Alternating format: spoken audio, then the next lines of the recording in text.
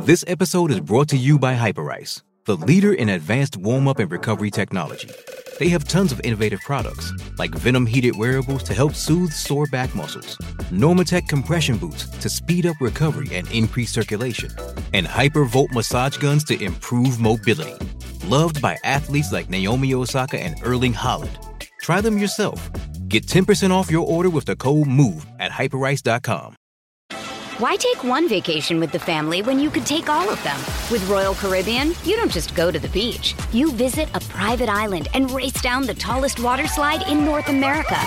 You don't just go for a road trip. You ATV and zip line through the jungle. You don't just go somewhere new. You rappel down waterfalls and discover ancient temples. Because this isn't just any vacation. This is all the vacations. Come seek the Royal Caribbean. Ships Registry, Bahamas. Survivor 46 is here, and so is On Fire, the only official Survivor podcast, and we have a twist this season.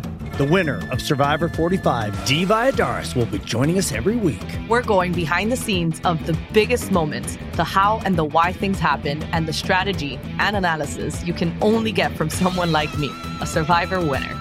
Listen to On Fire, the official Survivor podcast, wherever you get your podcast.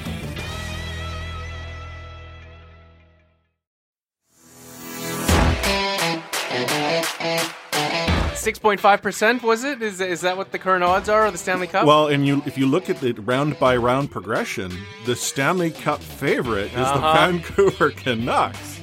What a time to be alive!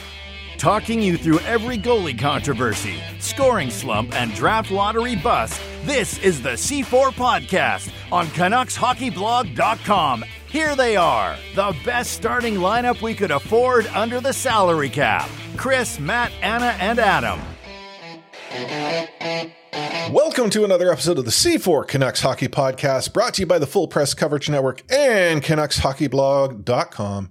I am Chris at Lightforce, joined virtually by the formerly pure of soul Anna Forsyth at aForsyth03. Welcome, Anna. God, my mom's going to listen to this and be like, what happened? It's the stuff that happens before we click record, and that'll never be shared. Yeah, and I choose not to contextualize it. But it's true, at one point in my life, I was pure. Now I am sullied, and now I'm sad, because we are now rudderless, we are leaderless, we are captainless, Chris. You are. I mean, I thought we were going to be talking about the Vancouver Canucks trading former captain Trevor Linden to the New York Islanders back on February 6, 1998. Right? That's what we're talking about? Yeah, I know. It's kind of funny how things kind of go that way. Yep. I think we had all come to the realization that Bo Horvat's tenure as a Vancouver Canuck was likely up. I mean, we knew this sort of going into the last few weeks, even post, bye-bye Bruce. We're going to talk about a contract that we had not believed would be happening, and that was the writing on the wall. Unfortunately, Bo is no longer a Vancouver Canuck. He's not. I mean, if we're listening to him, he thought he might be one for life. Unfortunately, that's not been the case. But yeah, we did see the writing on the wall. It's still shocking, seeing it actually come to fruition. But we knew it was going to happen sooner or later, sadly. Yeah, but if for some reason, why are you being around the bush? Yes, Bo Horvat traded to the New York Islanders. This is the second time in 25 years-ish that the Vancouver Canucks and the Isles have consummated a trade which happened to have the Vancouver Canucks captain go the other direction. I said consummated a trade. Yeah, don't be rolling your eyes at me. Also, I mean, they just, they bided their time. They traded away that pick for Corey Schneider. Well, that was the devil. Yeah, and then... sorry, go ahead. Well, I was going to say, the pick that Bo Horvat was originally an Islanders pick. We're going to get into the return, but I mean, a pick's coming back. So what you're saying is that whomever the Vancouver Canucks draft with this pick, when they get an opportunity to do so, will eventually find their way back into the hands of Long Island. I mean, maybe, yeah. I mean, I was saying that the Islanders were playing the long game, but like maybe it's the even longer game. It was just like, you know, trade their pick to New Jersey, trade it to Vancouver, they eventually get it back. Trade that pick away, and they eventually get it back. Yeah, maybe it's just like eventually they'll come home. Lou likes what he gives away. Mm-hmm. Yep. Anyway, we'll get into all of that in a short moment of rewind. Obviously, new coach. We're going to talk about his first week as a Vancouver Canuck, which we might. There's obviously a deal that did get signed. We'll talk about that. And, you know, it isn't an episode of C4 if we don't have an opportunity to roll our eyes at hockey culture within the NHL. So let's wind the show up just a smidge and talk about today's breaking news. I was out on the road when the trade went down. I had to go and pick up the kid from after school care and a couple of errands. And when I got home, there's a bunch of messages in C4 Discord. And I'm like, what? Bo got traded? Because I didn't think it would necessarily happen now, with it being sort of the quote unquote bye week. Mm-hmm. Not to say that it can't, but I felt like if it was going to occur probably into February, I didn't think Bo would remain a Vancouver Canuck up to the deadline. No, I think it was definitely coming to a head, but yeah, as you say, it's still kind of shocking when it actually happens. I mean, you were on the road, at least unlike Brendan Batchelor, who was in a pool in Mexico. His wife went up to the room and said, yeah, I think you better get out. Yeah, no kidding. But you know, just to recap for those that aren't completely aware as to what the deal includes, the Vancouver Canucks are sending their now former captain, Bo Horvat, to the New York Islanders. In exchange, the Vancouver Canucks have acquired forwards Anthony Beauvillier, Atu Rati, and a protected 2023 first-round draft pick. So the protection is that the Islanders have the ability to say if it's between picks 1 and 12 in the 2023 draft, we're going to keep that one this year. They have the right to keep it. They don't necessarily have to. And then if they exercise that right for 2023, 2024 is wide open. It is a Canucks pick regardless of where the Islanders wind up having it. Let's be honest, it's likely going to be a 2023 first round pick with sort of where the Islanders are and, you know, how the draft lottery works. Yeah, like what a mid first round pick. Yeah. That's more than likely to be the case. Yeah. And I should also note the Vancouver Canucks are holding back 25% of Bo's salary. So that which was a nice little detail that Lou added. Well, you know, that's Lou being Lou, but let's be honest. Any deal that the Vancouver Canucks were going to make for Bo Horvat was likely with them retaining some salary. It's not a big issue. It's this season's money. Yeah, exactly. Yeah, it's you know, less than 1.5. I actually, you know, look at it as being a sign that the Vancouver Canucks aren't going to suddenly go and decide, oh, we're going to try to get into the playoffs. No, this is, hey, we're going to actually use our cap intelligently, retain some money. Ownership's agreeing to pay for a little bit. Bigger deal. Cool beans. Yeah. I mean, what was your immediate reaction to the return? Well, in complete transparency, I don't know enough about Beauvillier or Radius to say, oh, this is great. I think apparently, according to our East Coast friends, it's Ratu, which is very confusing. Oh, Ratu? Yeah. Okay. I did not know this, but I will obviously get this under my hat, shortly. I don't know enough about Beauvillier or Ratu. It's going to be difficult to pronounce seeing that why. But what I have heard and read is that he's got some significant upside, whereas Beauvillier, He's probably your young prospect filling in second, third, maybe a jag, what have you. But what I like is this obviously first round pick. I'm all about the picks. And when I compare how conversation is going in the Canucks sort of sphere to the conversation happening in the Islanders sphere. Yeah. The Islanders sphere doesn't feel they got the good end of the bargain, which gives me much more hope. I understand there are some out there who are like, the Canucks should have gotten more for Bo. I'm thinking they learned their lesson with JT Miller. Yeah, especially with the Islanders. Mm-hmm. And, you know, maybe they could have. Maybe as we got closer to the deadline, more teams might be in play. But the Vancouver Canucks weren't in a position where they wanted to risk not having a decent deal.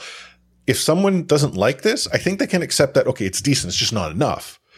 But then when I look at how, you know, Islanders fans, Islanders media are looking at this and are like, whoa, man, how did the Vancouver Canucks get Ratty, who is considered to be like the Isles' top prospect, as well as a first-round pick for Bo? Right. And I think it's interesting because I think it does speak to, like, yeah, one, Ratty's potential. And honestly, Bo Villiers could be, well, it does seem to be like he's the kind of guy that put it in with the right players, Koff, Elias Pettersson, that his sort of scoring could pick up again. I think that speaks to both that, but also how underrated Bo Horvat is. Like, Lou, like, damning with faint praise, says that he's on the verge of having a career year. Like, he's one goal away. Like, he's tied his best goal-scoring record in January. Like, that is underselling it, I think. He's having a career year. But, you know, Vancouver Canucks games are on late. Team sucks, yeah. So.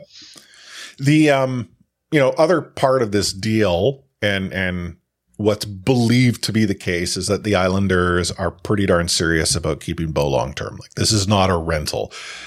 And, you know, there were some who were to suggest that, well, why didn't the Vancouver Canucks give the Islanders permission to already negotiate that and try to get more? I'd actually accept that type of argument because we've heard this all along.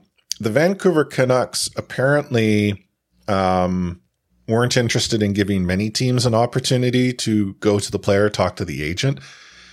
Which, sure. Yeah.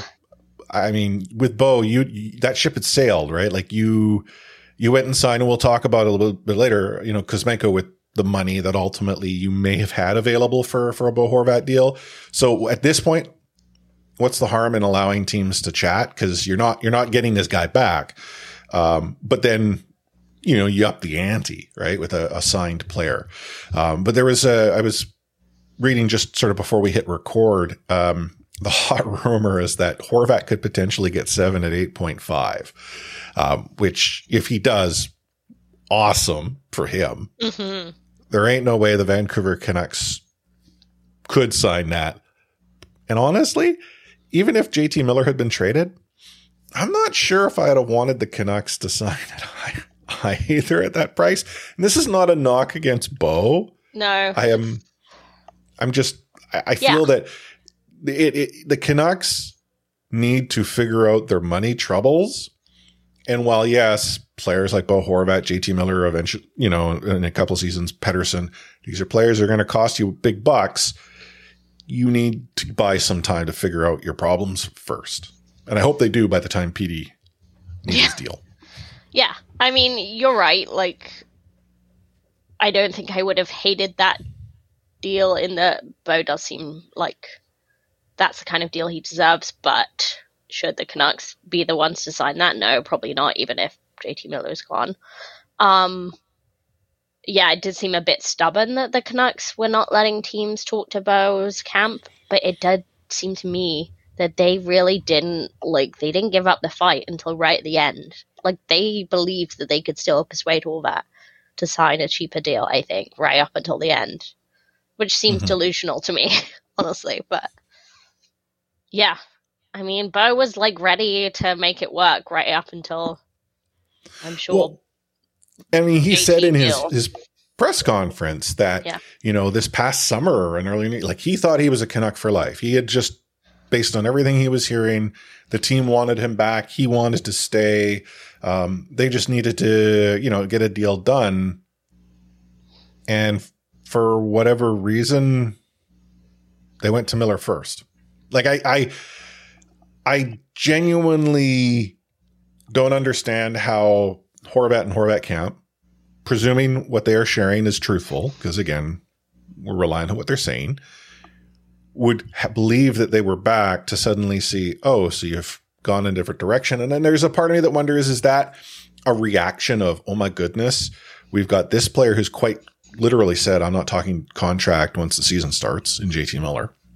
We're going to lose him. We don't want to. We got Bo Horvat, who hasn't dropped that same thing. In fact, they were chatting. It's just the money just wasn't adding up. And then, hey, look who's having a career year. But I mean, I don't remember if we talked about this last week, but like apparently the Canucks were just panicking because they were trying to get either Bo or JT signed, and they didn't want to get no one signed. They didn't want to go into the new season with no one signed. But like the logic of that is just so ridiculous. Like, that's so stupid. It may be ridiculous, but if you were to look at those two players, I think you could probably have Bo Horvat under contract and extended before puck drops at the start of the season if you haven't already committed the money you have to JT Miller. Now, are you likely in a position where JT Miller is no longer a Vancouver Canuck come trade deadline?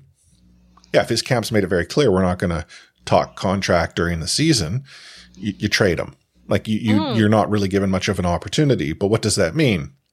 You've not tied up the money you have on a Miller who's having an off season, and hopefully it's just an off season and not a complete regression because the contract kicks in next year. And you've got Bo Horvat to a number that's probably much more reasonable than the one that the Islanders, and failing them, the market, will pay come free agency. Yeah, I mean, a few things on that. It's just like, to me, it's like you make your choice. Like, once you sign JT, that's your choice. Like, that negates anything you can do with Bo, even though they kept offering him things. And like you say,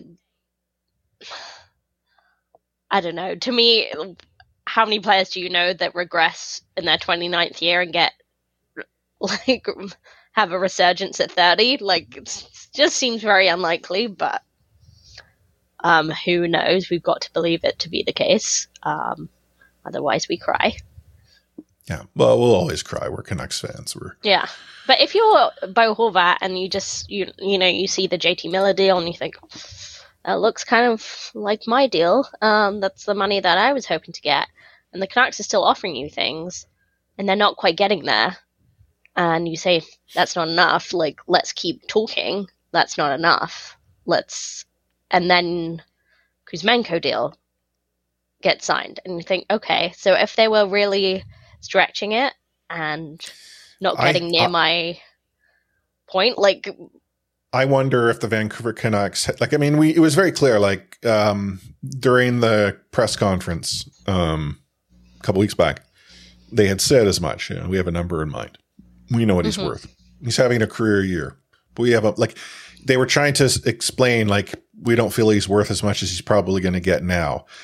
That's fine. I think Bo Horvat accepts that that's the case. I mean, that's not an issue. But it's interesting that the Vancouver Canucks were at one point not talking to Pat Morris while he was in town. In the next breath, talking and providing an offer. And then in the final breath, announcing that Kuzmenko remains in Vancouver on a bridge deal at a raise, considerable raise, which he was going to get somewhere. I mean, I don't know if the number matches what the market might pay because I don't know what the market would bear.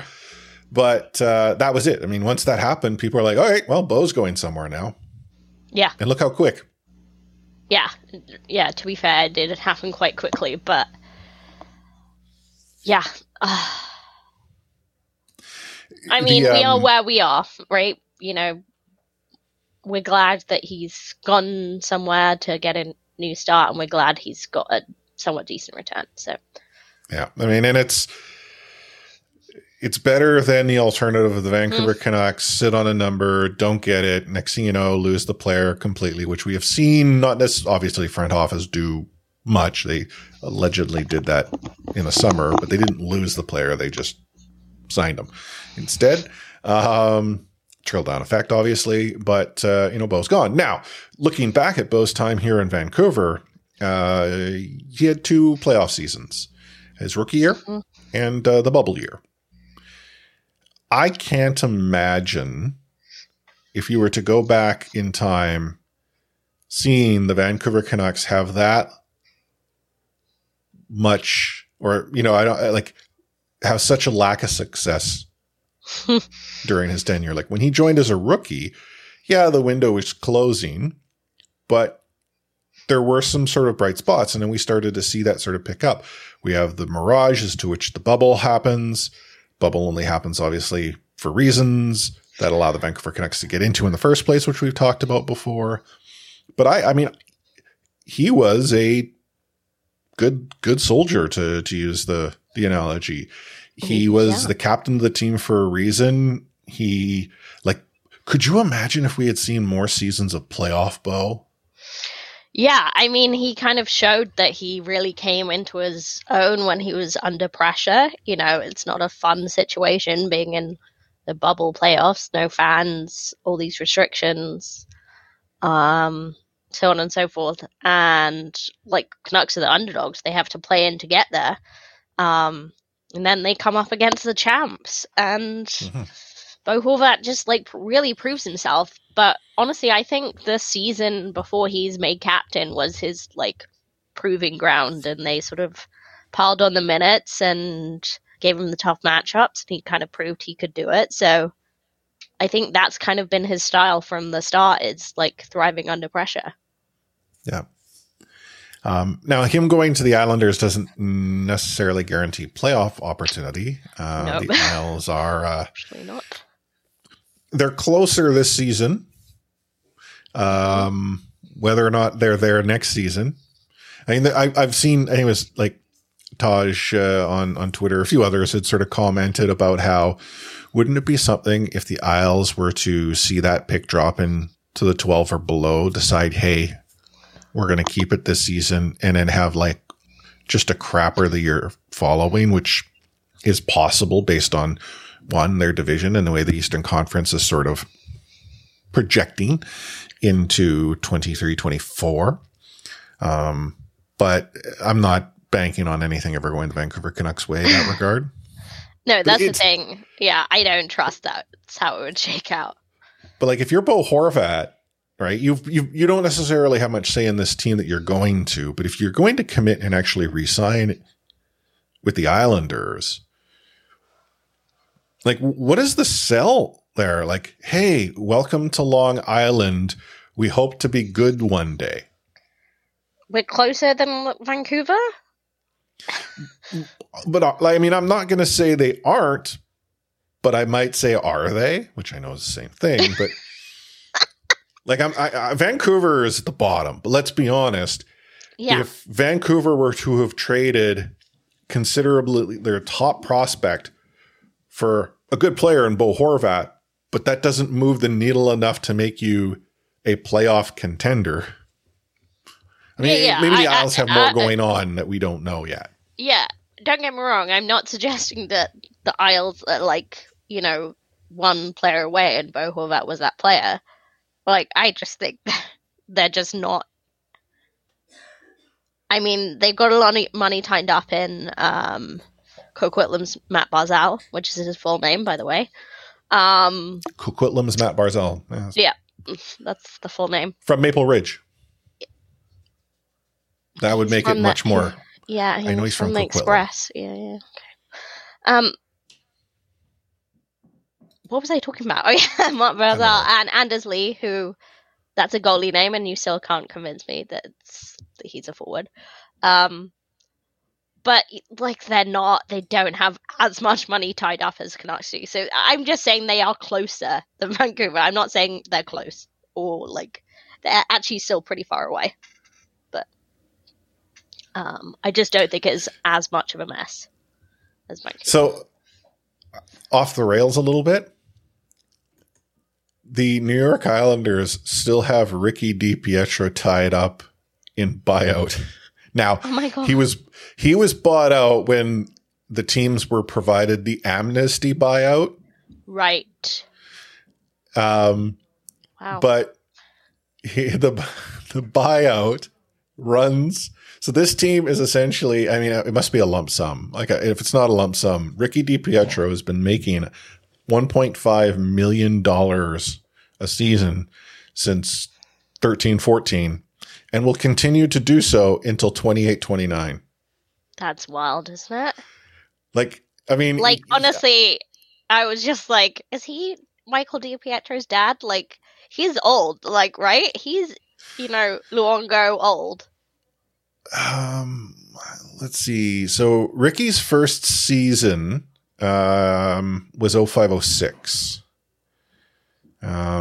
Okay, so he's currently 41. He was born in 81. Mm-hmm. But so he has signed 2 contracts to a value of $70 million. Yeah, and he's not old for a person. He's old for a hockey player that's still getting paid on someone's bucks. Length. So the deal he signed in 06-07 was a 15-year deal. 1.5. Yeah. Valued at 67.5, which, people suggested that Luongo had a horrible contract. Mm-hmm.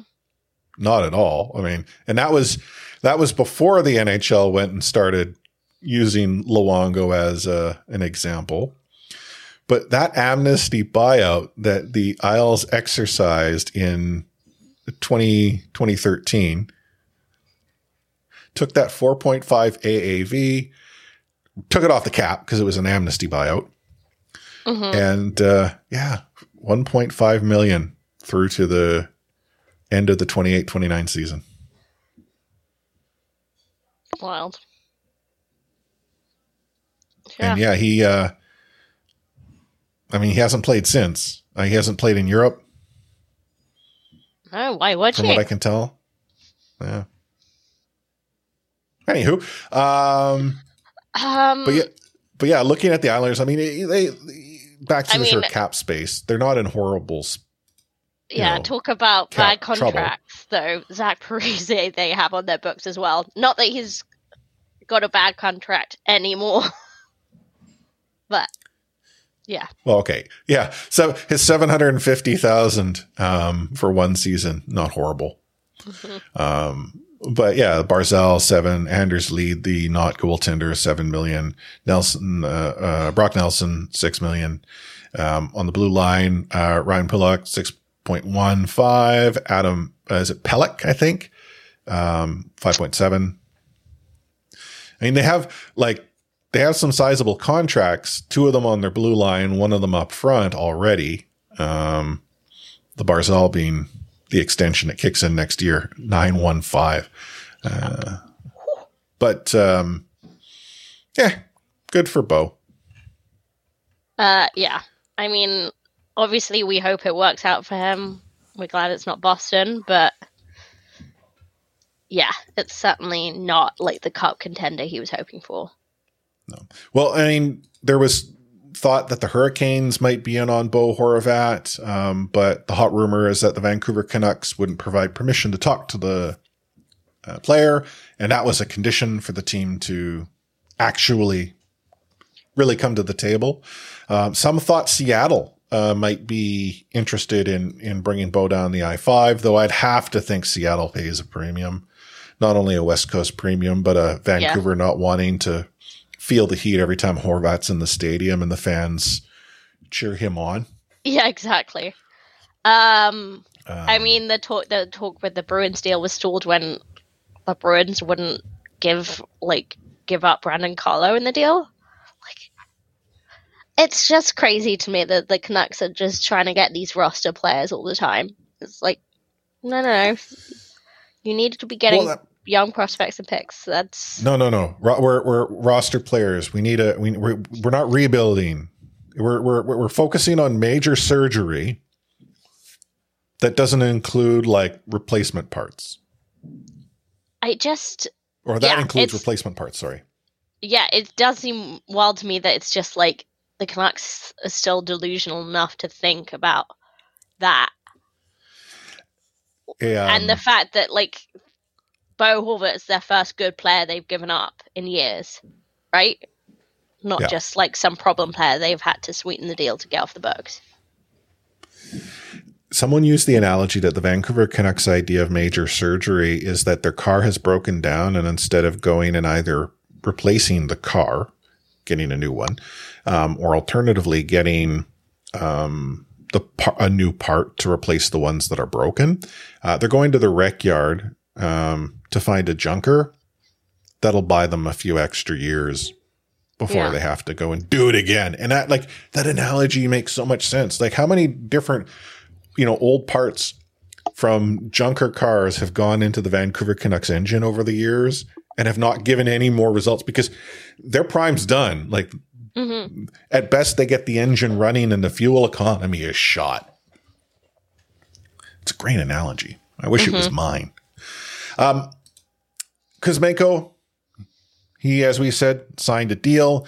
It is a bridge deal. He's going to be on the books for the next 2 seasons at $5.5 million.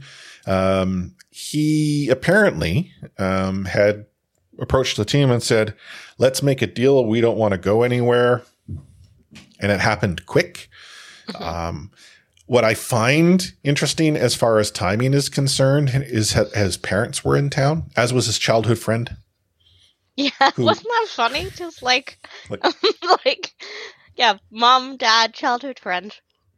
The letter was mom, dad, sister, childhood friend. Yeah, childhood friend.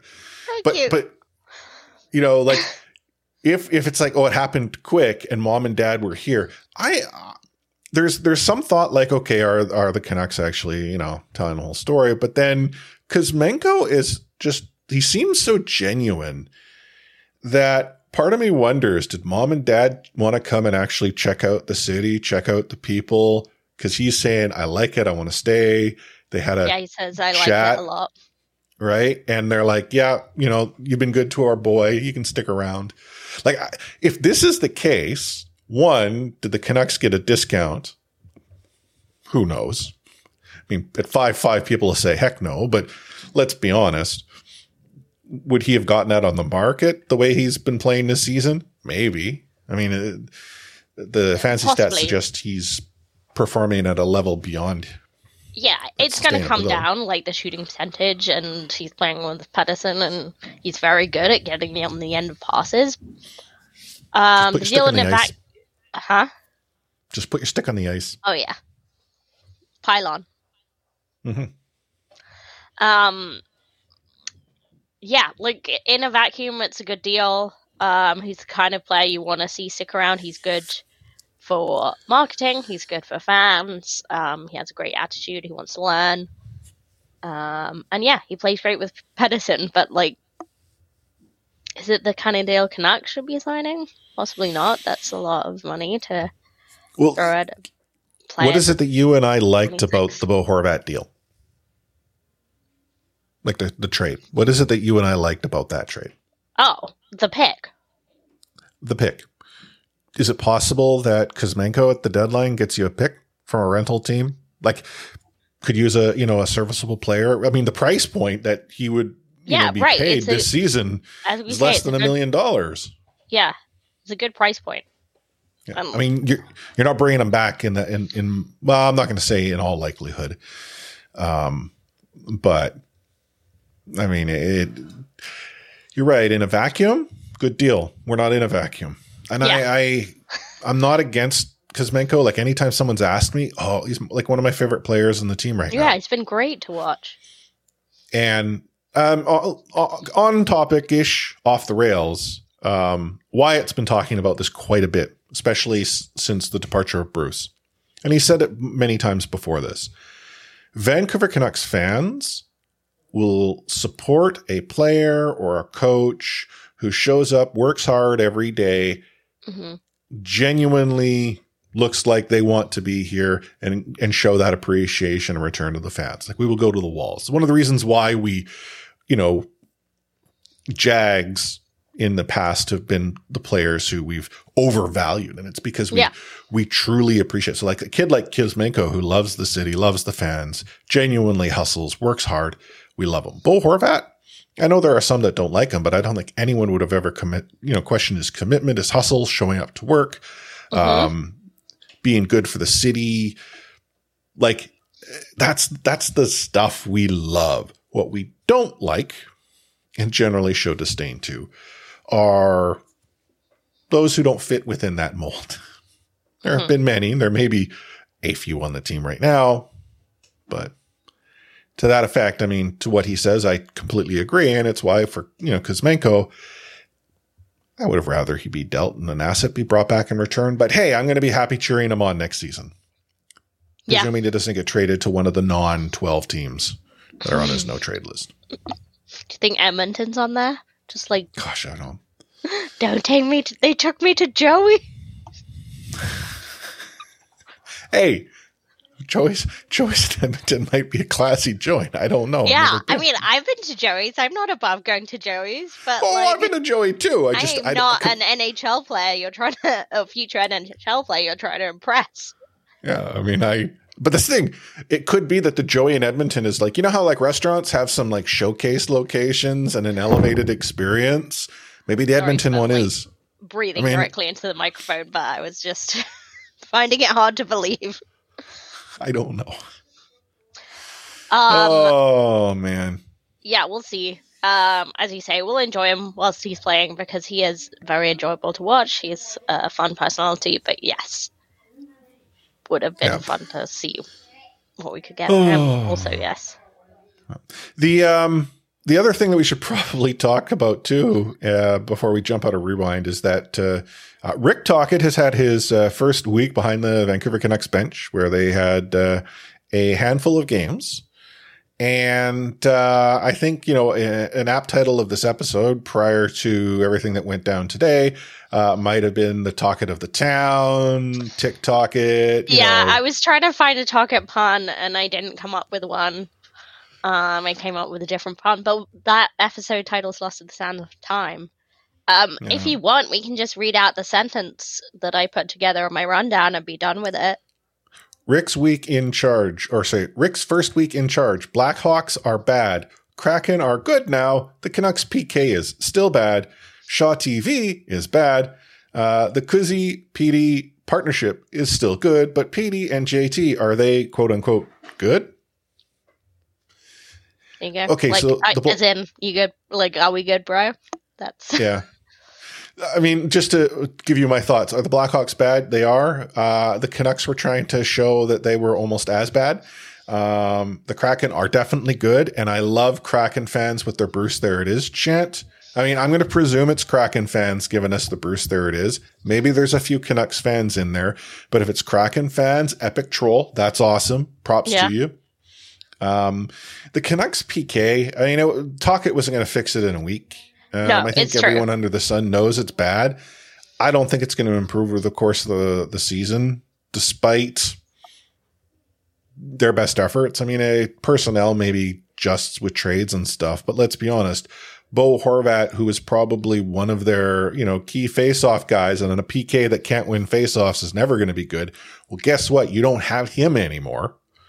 Yeah. I mean, when you were putting out a player just to take defensive zone face-offs and then take him off again, you're in trouble. So. Yeah. Shaw TV, I heard there were problems, but I'm a TELUS TV customer. I did not experience problems, but I do think back to the days of Canucks pay-per-view when I worked at Shaw, and boy, oh boy, did I hate those nights. I hated the night of the pay-per-view, and I hated the following day, because if there was so much as a blip, the Canucks would go and say, oh, call the provider.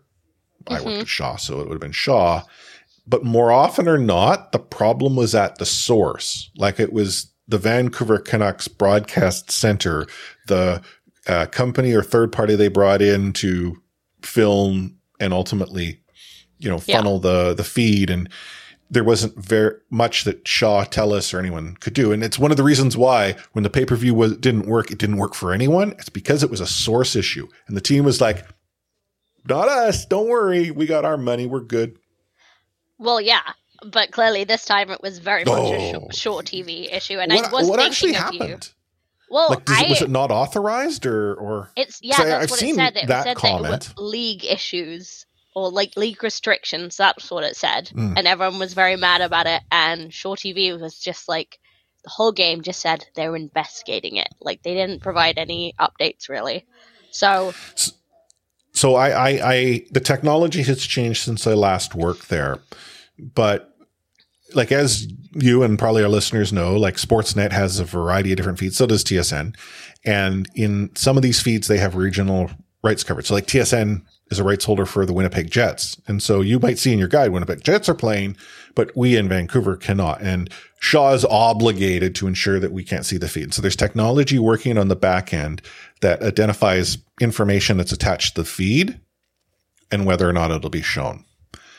If I were to hazard a guess, what occurred with this particular game is that it was broadcast on a regional feed, but then a 1 or a 0, whatever it would happen to be, the flag was toggled incorrectly.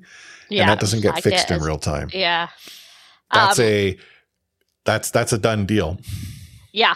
It was unfortunate. I was in a bar settling in for the night. And so we'd ordered a big pint, and then it was like, oh. So well, you get to drown your sorrows in that pint. Yeah, we finished our pint, headed back to my friend's house, and got it up on Sportsnet Now subscription, so we were able to watch the second and third period. But yeah, it was unfortunate. People were mad, but we went into another bar to check, they were having the same issue still, and it hadn't been resolved, and they just had the basketball on, and we said, oh, are you having trouble with the Canucks game? And they were like, what Canucks game? And I was like, cool. What, I mean, may I ask what establishment this was? This was the local, which I've watched quite a few games at. Well, no, I was thinking if there are, depending on different places, there's clientele, but that would be one that I would think would have the Canucks game on. So the fact that it wasn't probably shows you how enthused people are to watch a Canucks game in a bar right now. Yeah, apparently. But just to recap, Canucks 5-2 over Chicago, 6-1 to Seattle, unfortunately. Seattle's first win, and boy, did they ever. And then the Vancouver Canucks came home and beat the Blue Jackets 5-2 to give Tocchet a 2 out of 3 dubs to kick off his tenure as coach. The Meatloaf score. Yeah. Anywho, we're going to take ourselves a short break. Not as long as the Vancouver Canucks won. You're listening to the C4 Canucks Hockey Podcast, brought to you by the Full Press Coverage Network and CanucksHockeyBlog.com. Why take one vacation with the family when you could take all of them? With Royal Caribbean, you don't just go to the beach. You visit a private island and race down the tallest water slide in North America. You don't just go for a road trip. You ATV and zip line through the jungle. You don't just go somewhere new.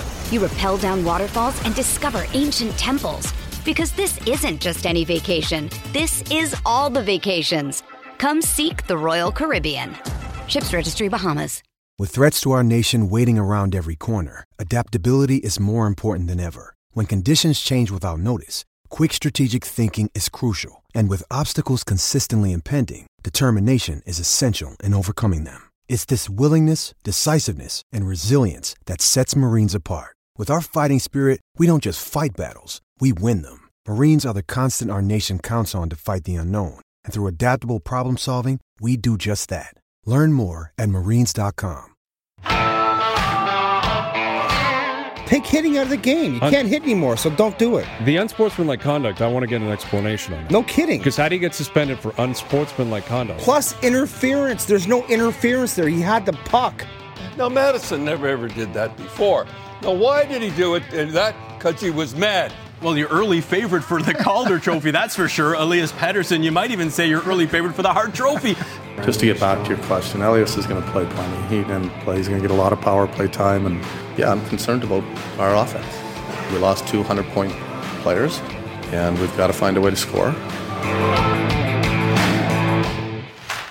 I kind of got us into sort of what we were going to talk about with Half Full, Half Empty as part of Rewind. But that said... already, but yeah.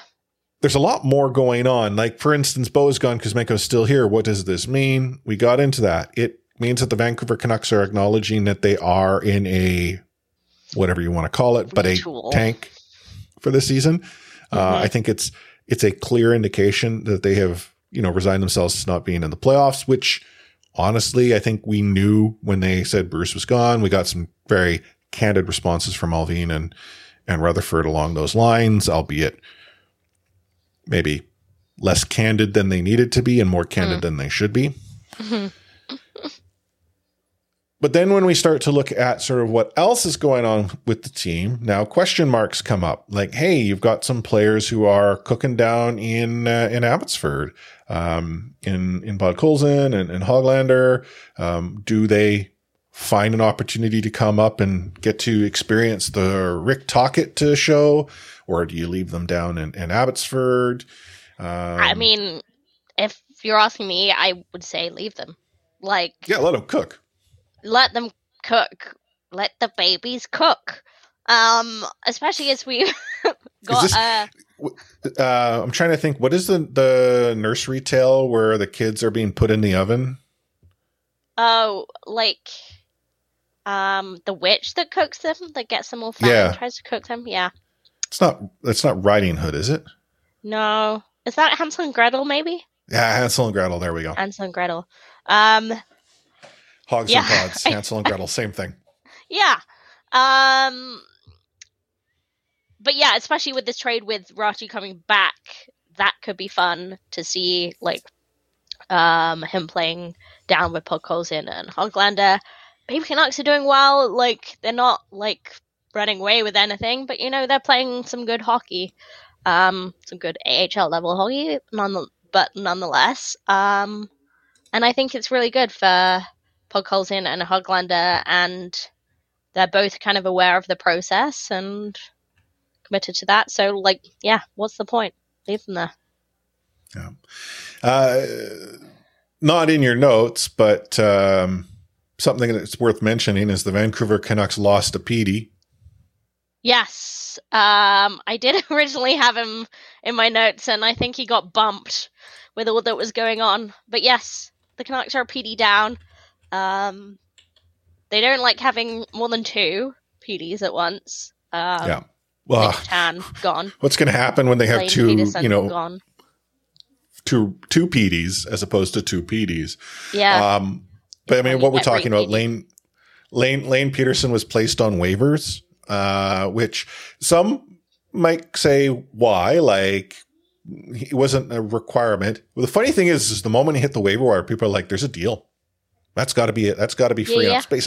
And maybe it was. Maybe it was related to the deal that was consummated today. We don't know with certainty. I haven't heard that that's the case. Consummated, consomme.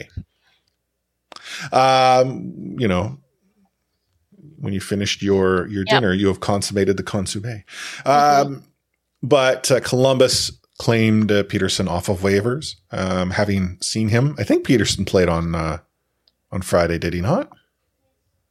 Yeah, which was interesting, right? And then that's when people said, "Are you not allowed to play people that are on waivers?"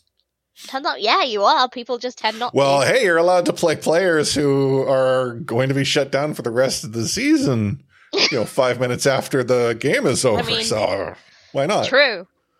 It does seem crazy, though, that you are allowed to play people that are on waivers. Because, like, what if they get injured and then it's just like, oh, well, we were going to claim him and you just, like, hand over this broken part. Well, I don't know when the claim, there's a deadline to have the claims in. And if, it's not like first come, first serve. It is first come, first serve based on the order. And so arguably you just, if he's hurt now, we withdraw our claim, as most teams probably would with that update. But yeah, Lane Peterson, he is going to find himself playing for the Blue Jackets.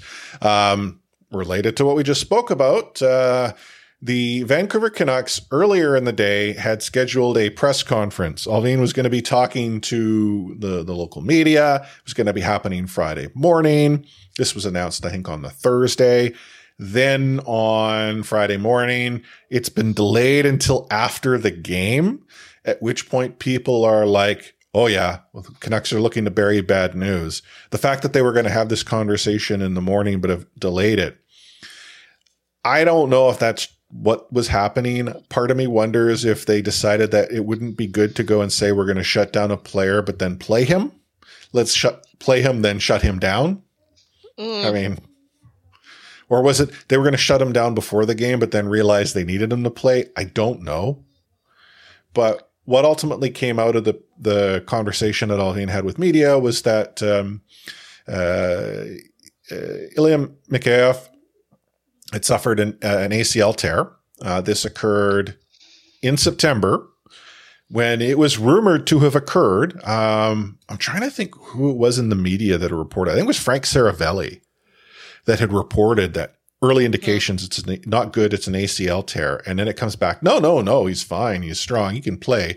He's been cleared. And people were like, look at the media trying to stir things up. No, it totally was torn. Mm-hmm. And ultimately the conversation that happened at that point was that, well, can you damage it any further? No. And the medical team and Mikheyev worked it up to have him play through to that point. Now they've decided to shut him down because one, the time after the surgery and then the recovery time gives him an opportunity to be back in time for training camp next year. Now this season's a write-off, but I'd ask, why now? Why not like a week ago? Yeah, I don't know what the deal was. Like when you're saying they needed him to play,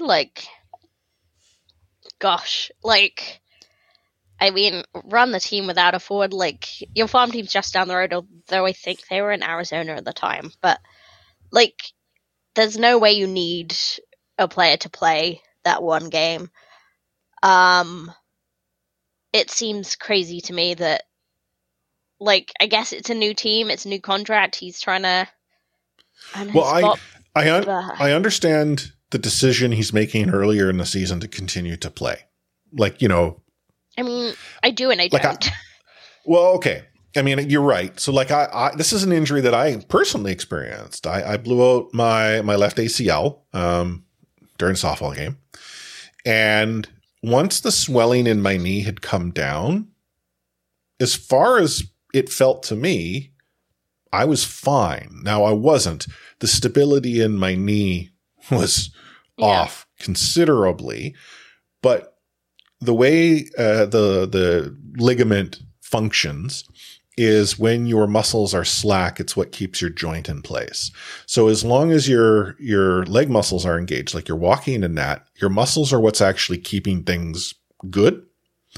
It's the moments of that slackness. And then the ligament not there, things start to shift, bad things ensue. There are ways to obviously add some artificial support. So knee braces, we see, football players wearing knee braces all the time, though in that case, I think they're more often the additional support to supplement what the ligaments are providing, though I'm not a doctor. I've only stayed in a Holiday Inn Express once. But what was Mikheyev thinking, to your point? Just signed a deal, new team. What were the Canucks honestly thinking of this season? We're a playoff team. Mm-hmm. Yeah, it's true. They were delusional. Yeah. But, yeah, I guess your point is, why now? What's so different?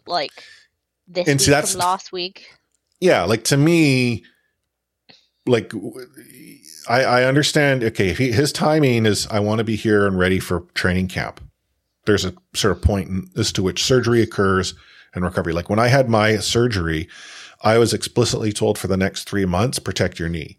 I needed to do rehab, strength training, what have you, but I couldn't just return. As much as it was structurally sound, it takes time for the repair to ultimately heal, the blood flow to reestablish and all of that jazz. And during that time, you're actually in a greater level of risk to ruin the repair.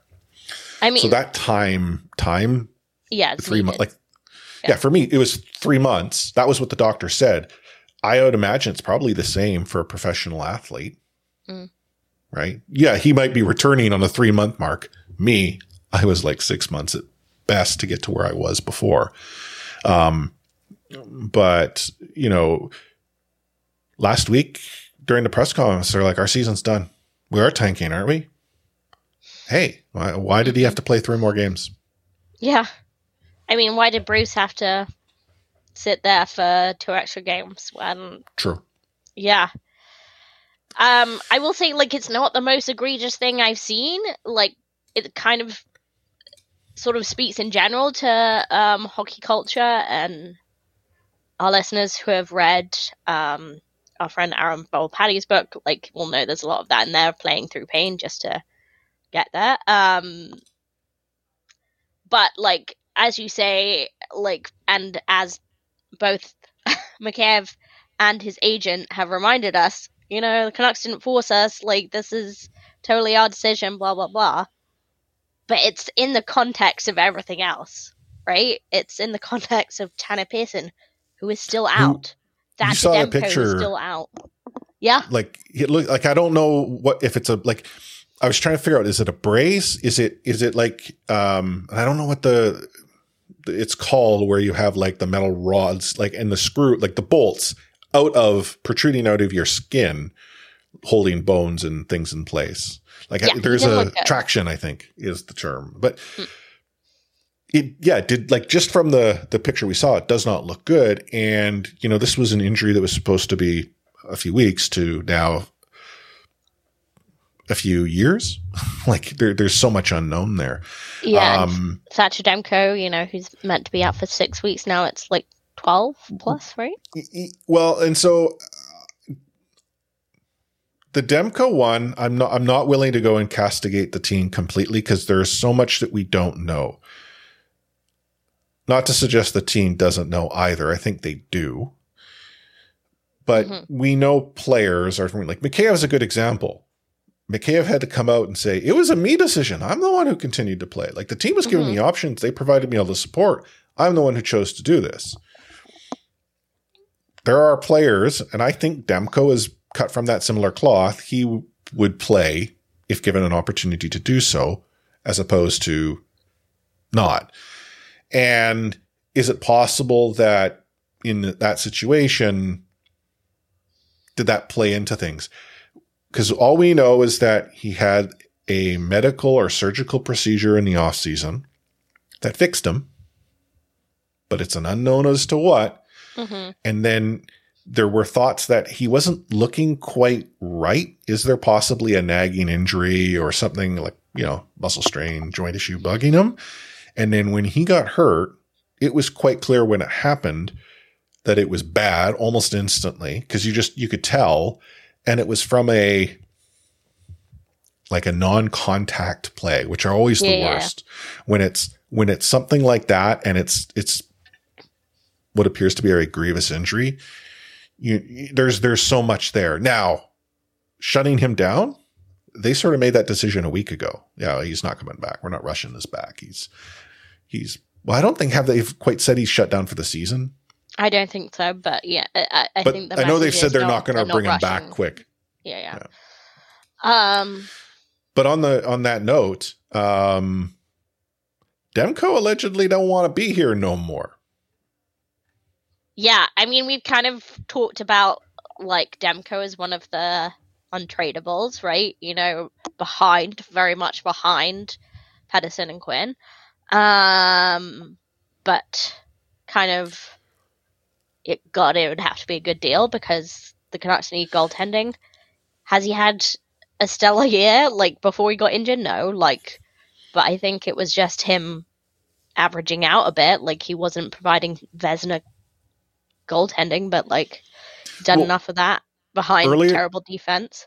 And earlier today, Rick Dhaliwal had come out and said that he felt that, Demko was in the market, and Elliot Friedman had agreed that, prior to sort of recent times, would have never thought the Canucks would have moved on Demko. But based on what he's hearing, seems to be more possible. Then you have Farhan Lalji on the Vancast, who asks this: how much in play do you think is Demko right now? I think it's a little bit more than people want to believe. Now, he then goes on and says, does Demko want to be here? From what he has heard, people around are close to it that Demko does not want to be here. There is a conversation that he is not enamored with the market, the scrutiny, the organization. Pickett, it's all of it. Now, he went on to clarify that that doesn't mean the player is asked to be traded. No. But to my earlier point where I think we as a market, we'd be totally behind Demko, it comes out that he's maybe not enamored. That's a poison pill. Yeah, I mean, I feel I would just be curious about the specifics. Obviously, we're never going to hear those, but like, I feel like the scrutiny, the market, the organization just kind of gets thrown in together. And there's some, like, I understand the scrutiny in the market's hard, but so many people like enjoy that, and there's so many benefits that way, how hard it is to play in a hockey market. But maybe taken in the context of, you know, the organization at large, maybe you're not trending in the right direction, then yeah, fair enough. But yeah, I feel like those things get thrown in together a little too often. And yeah, who knows what it is.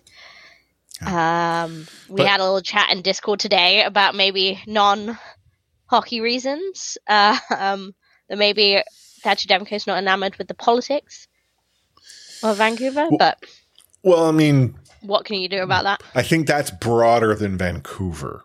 Oh yeah, it certainly is, but like the market issue that, I mean, Vancouver is a market that not all players, I think, are keen on. I get that. I accept it.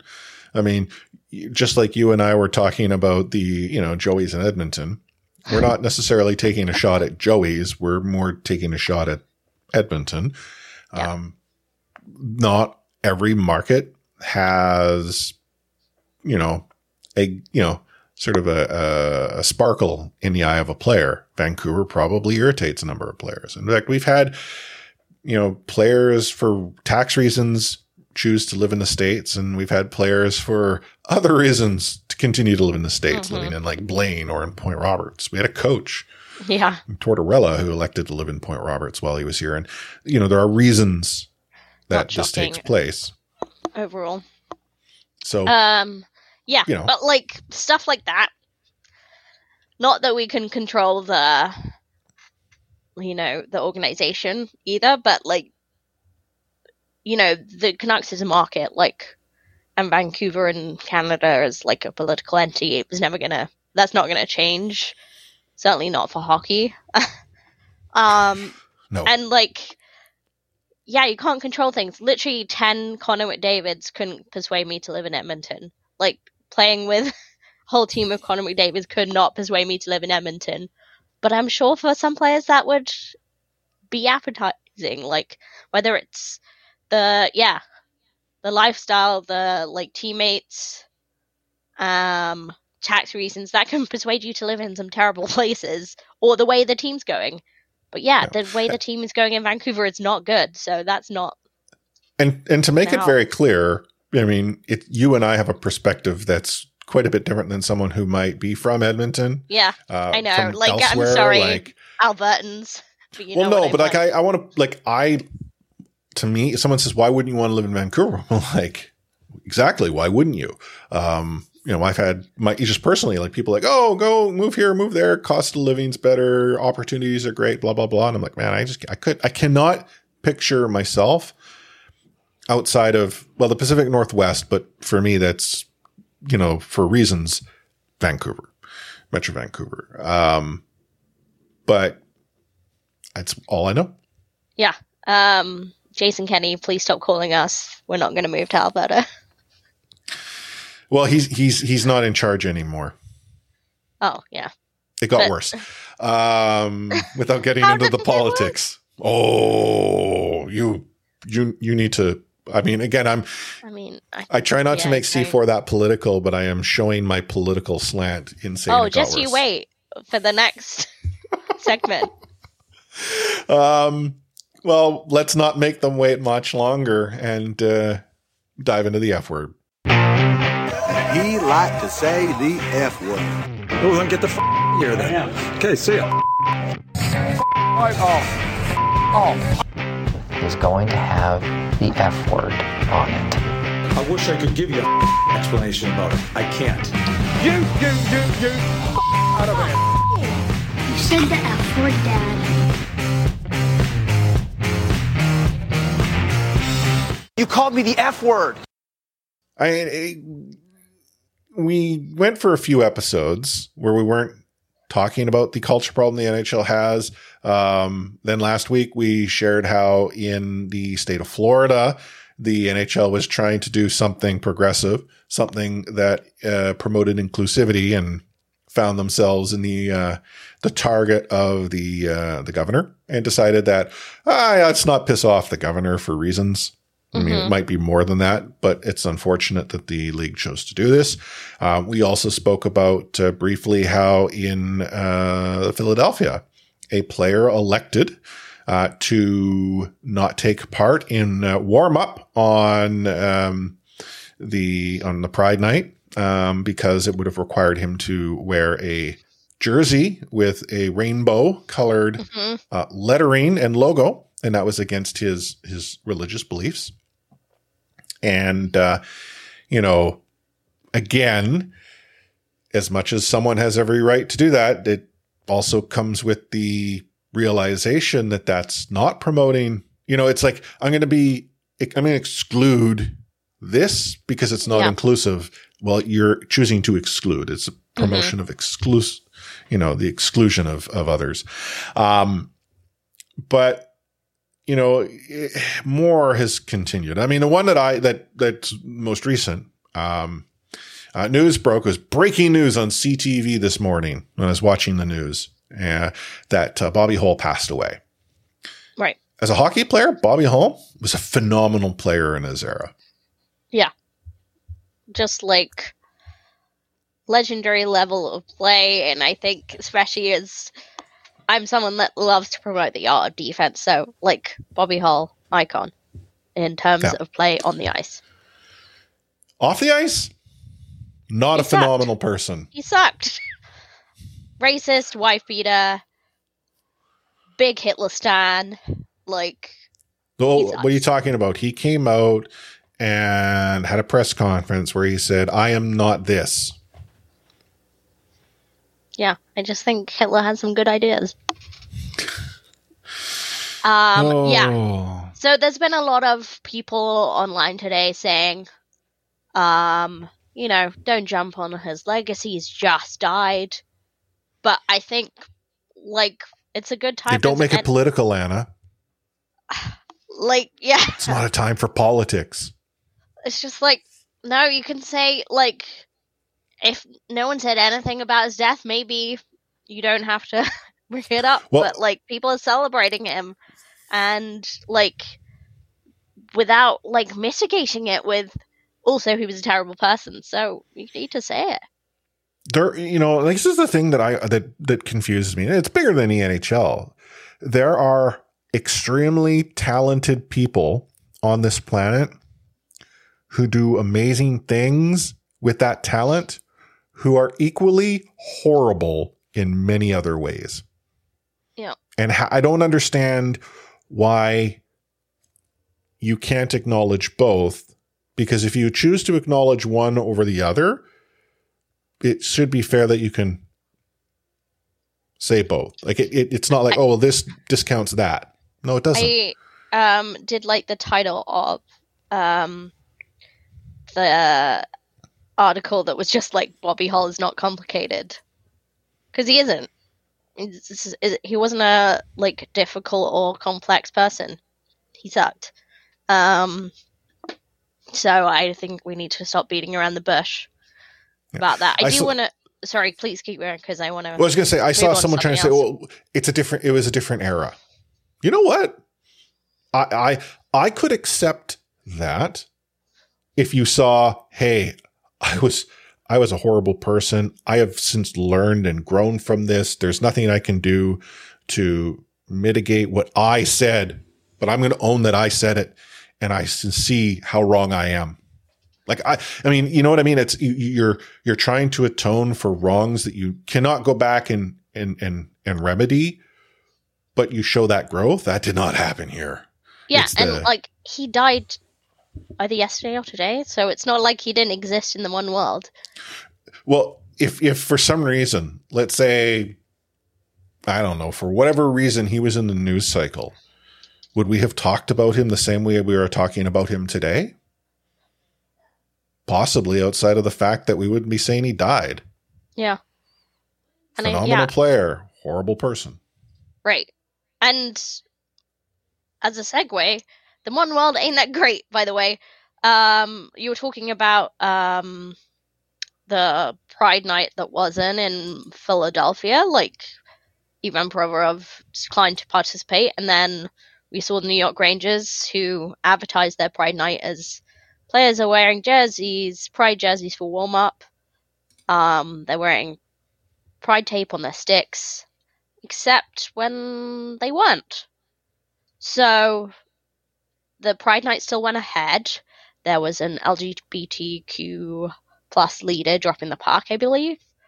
It was named as a Pride Night, but it was muted. Like, right? They didn't say anything, but, you know, you're a LGBTQ plus fan, and you're, like, a Rangers fan, and you know, that's a game you're excited for. You say, oh yeah, I'm going to watch my team, and they're going to skate around in their Pride jerseys, and, like, if you can't even do the symbolic gesture, like, people might say, oh yeah, but it's just symbolism. Like, it's just a gesture, it doesn't mean anything. But if you can't even do the gesture, then, yeah, it's a problem. It's akin, well, I mean, again, akin to sort of what I shared last episode. It's amazing how something so colorful scares so many people. And I know it's more than that. Like, the message and what it means is far more than that. But how, like, and I mean, not hockey related, but I brought up the Pink Floyd anniversary and how an album of light hitting a prism and shattering into the visible colors, which we all learn in school. I mean, I don't know how they describe it to you from the old country, but here it's Roy G. Biv. Yeah. That's how you learn the colors of the rainbow. Richard of York gave battle in vain. Yeah. What was that? Richard of York gave battle in vain. That's how you remember it. Okay. But again, in this somehow it's, they've gone woke, man. Yeah. That's indicative of you not knowing Pink Floyd. And if you do, you never knew them. Yeah. The article, by the way, that I brought up, Bobby Hall was not complicated. That's in the Defector, written by Barry Chesky. I'm going to put these in Discord and probably tweet them, because there's also another great article on Deadspin by, I believe the author's called Sam Fells, excuse me, called The NHL Isn't For You, and that's about the Pride Nights that weren't, and it's angry, and it's searing, and I haven't quite finished it yet, but it's pretty good. And it's funny, we mentioned You Can Play in passing last week, not realizing, like, really how, yeah, they've been lame. I've been a huge You Can Play supporter over the years. I've raised money for them. I bought their merch, but honestly, it seems clear that they're more interested in, you know, pandering to the NHL than calling out bigotry where it happens.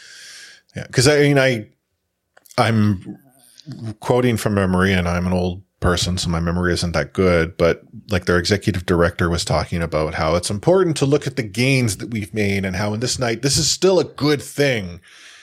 And yeah, and we need to make room for everyone and everyone's opinion. That's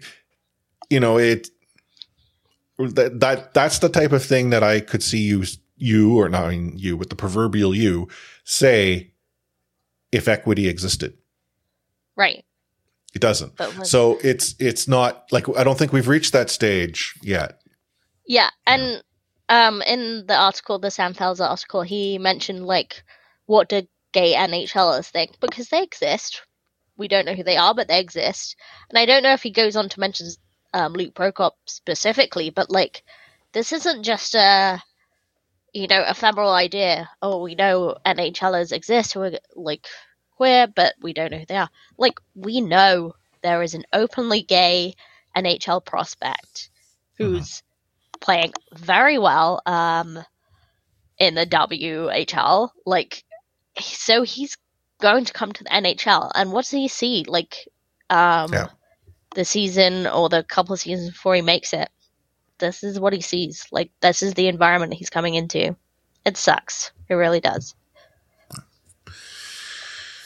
Yeah, maybe we'll be able to talk about more positive things that are in the NHL culture next season, because it won't be happening this year. Nope. Doesn't seem so. Or should we be focusing on the good things, Anna? Yeah, you tell me what those are. Okay, I will put together an exhaustive list of good things. Yeah, sure. We can talk about it.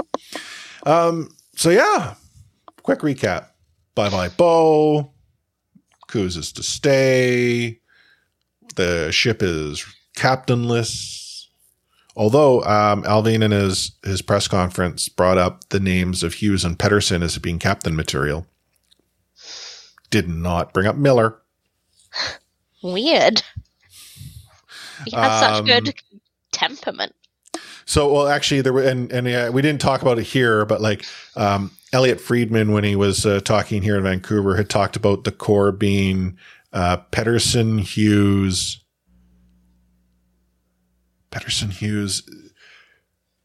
There was, I think, 3 players. It's Pettersson, Hughes, and one more name as being the core. Didn't include Miller, which then lit things on fire. But then later in the day on a Toronto station said, I misspoke. I should have included Miller as being on the core. Mm-hmm. Still, honest to goodness, if Alvin and Rutherford are playing 5D chess and Miller gets traded to some other team before his no trade kicks in, hey, y'all, you guys are like phenomenal. I withdraw everything up, that I've said in anger. Yes. Like, we'll give them all the flowers. I will eat as much humble pie as necessary. Mm-hmm. But yeah, here we are at the end of a show. We'll be back again next week. The Vancouver Canucks will have played how many games? 0. They do, however, play while we record. They'll be on the road out east after their bye week. They kick things off on the 6th against the Devils. Before playing the Islanders twice in a week. Yeah, should be fun. Good times. The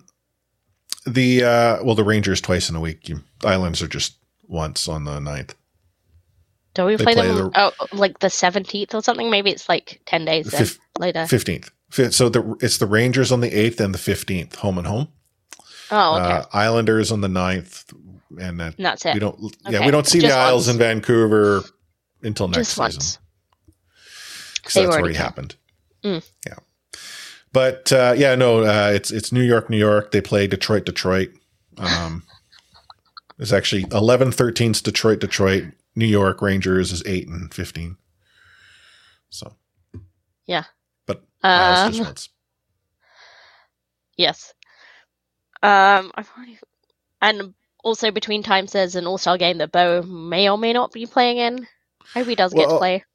I think he does, but what jersey does he wear? Yeah. That has to have been printed. Like, is it? I mean, that would be so silly that it'd be like the Canucks logo on the shoulder, but he's no longer a Canuck player. I don't know.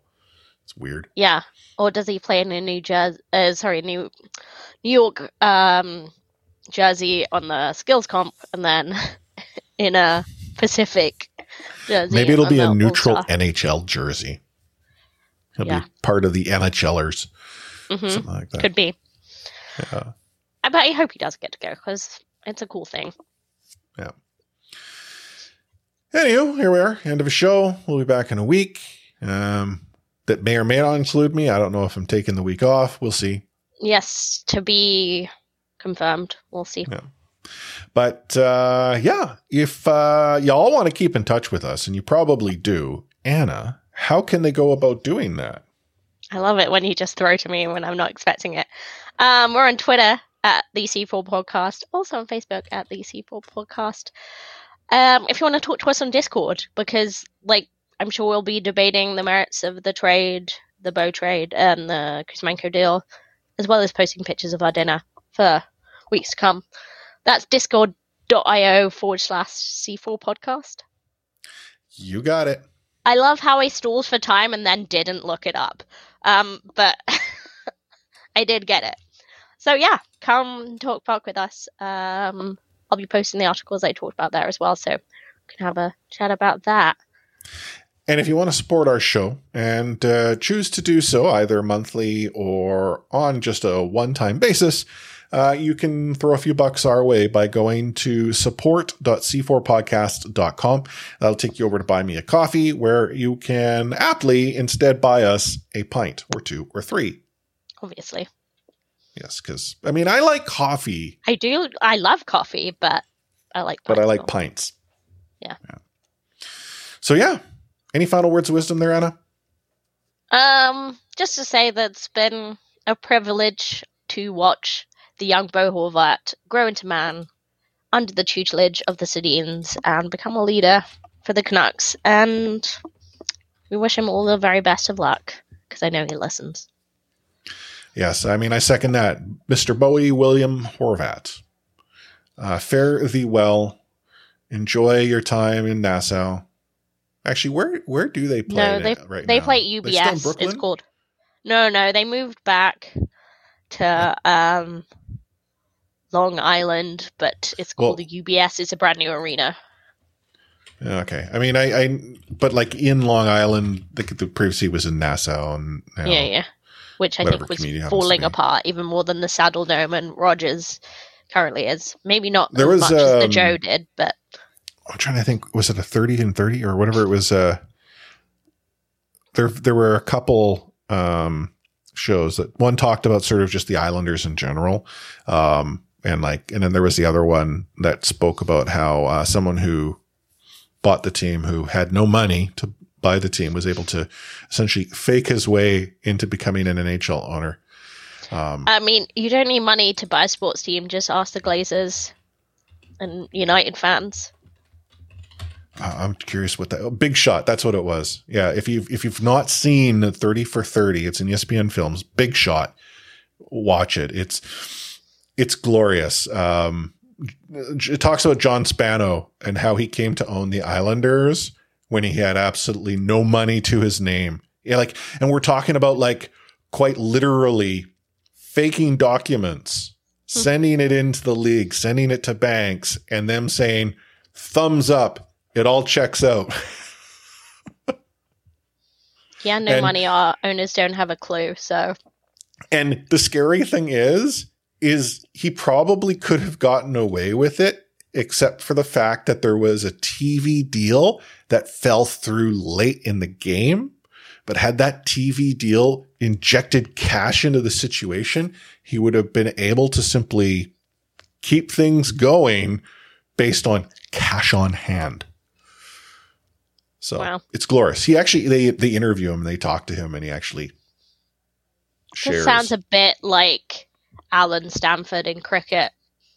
Maybe not as bad. I don't know if he's as bad an egg as Alan Stanford is, but.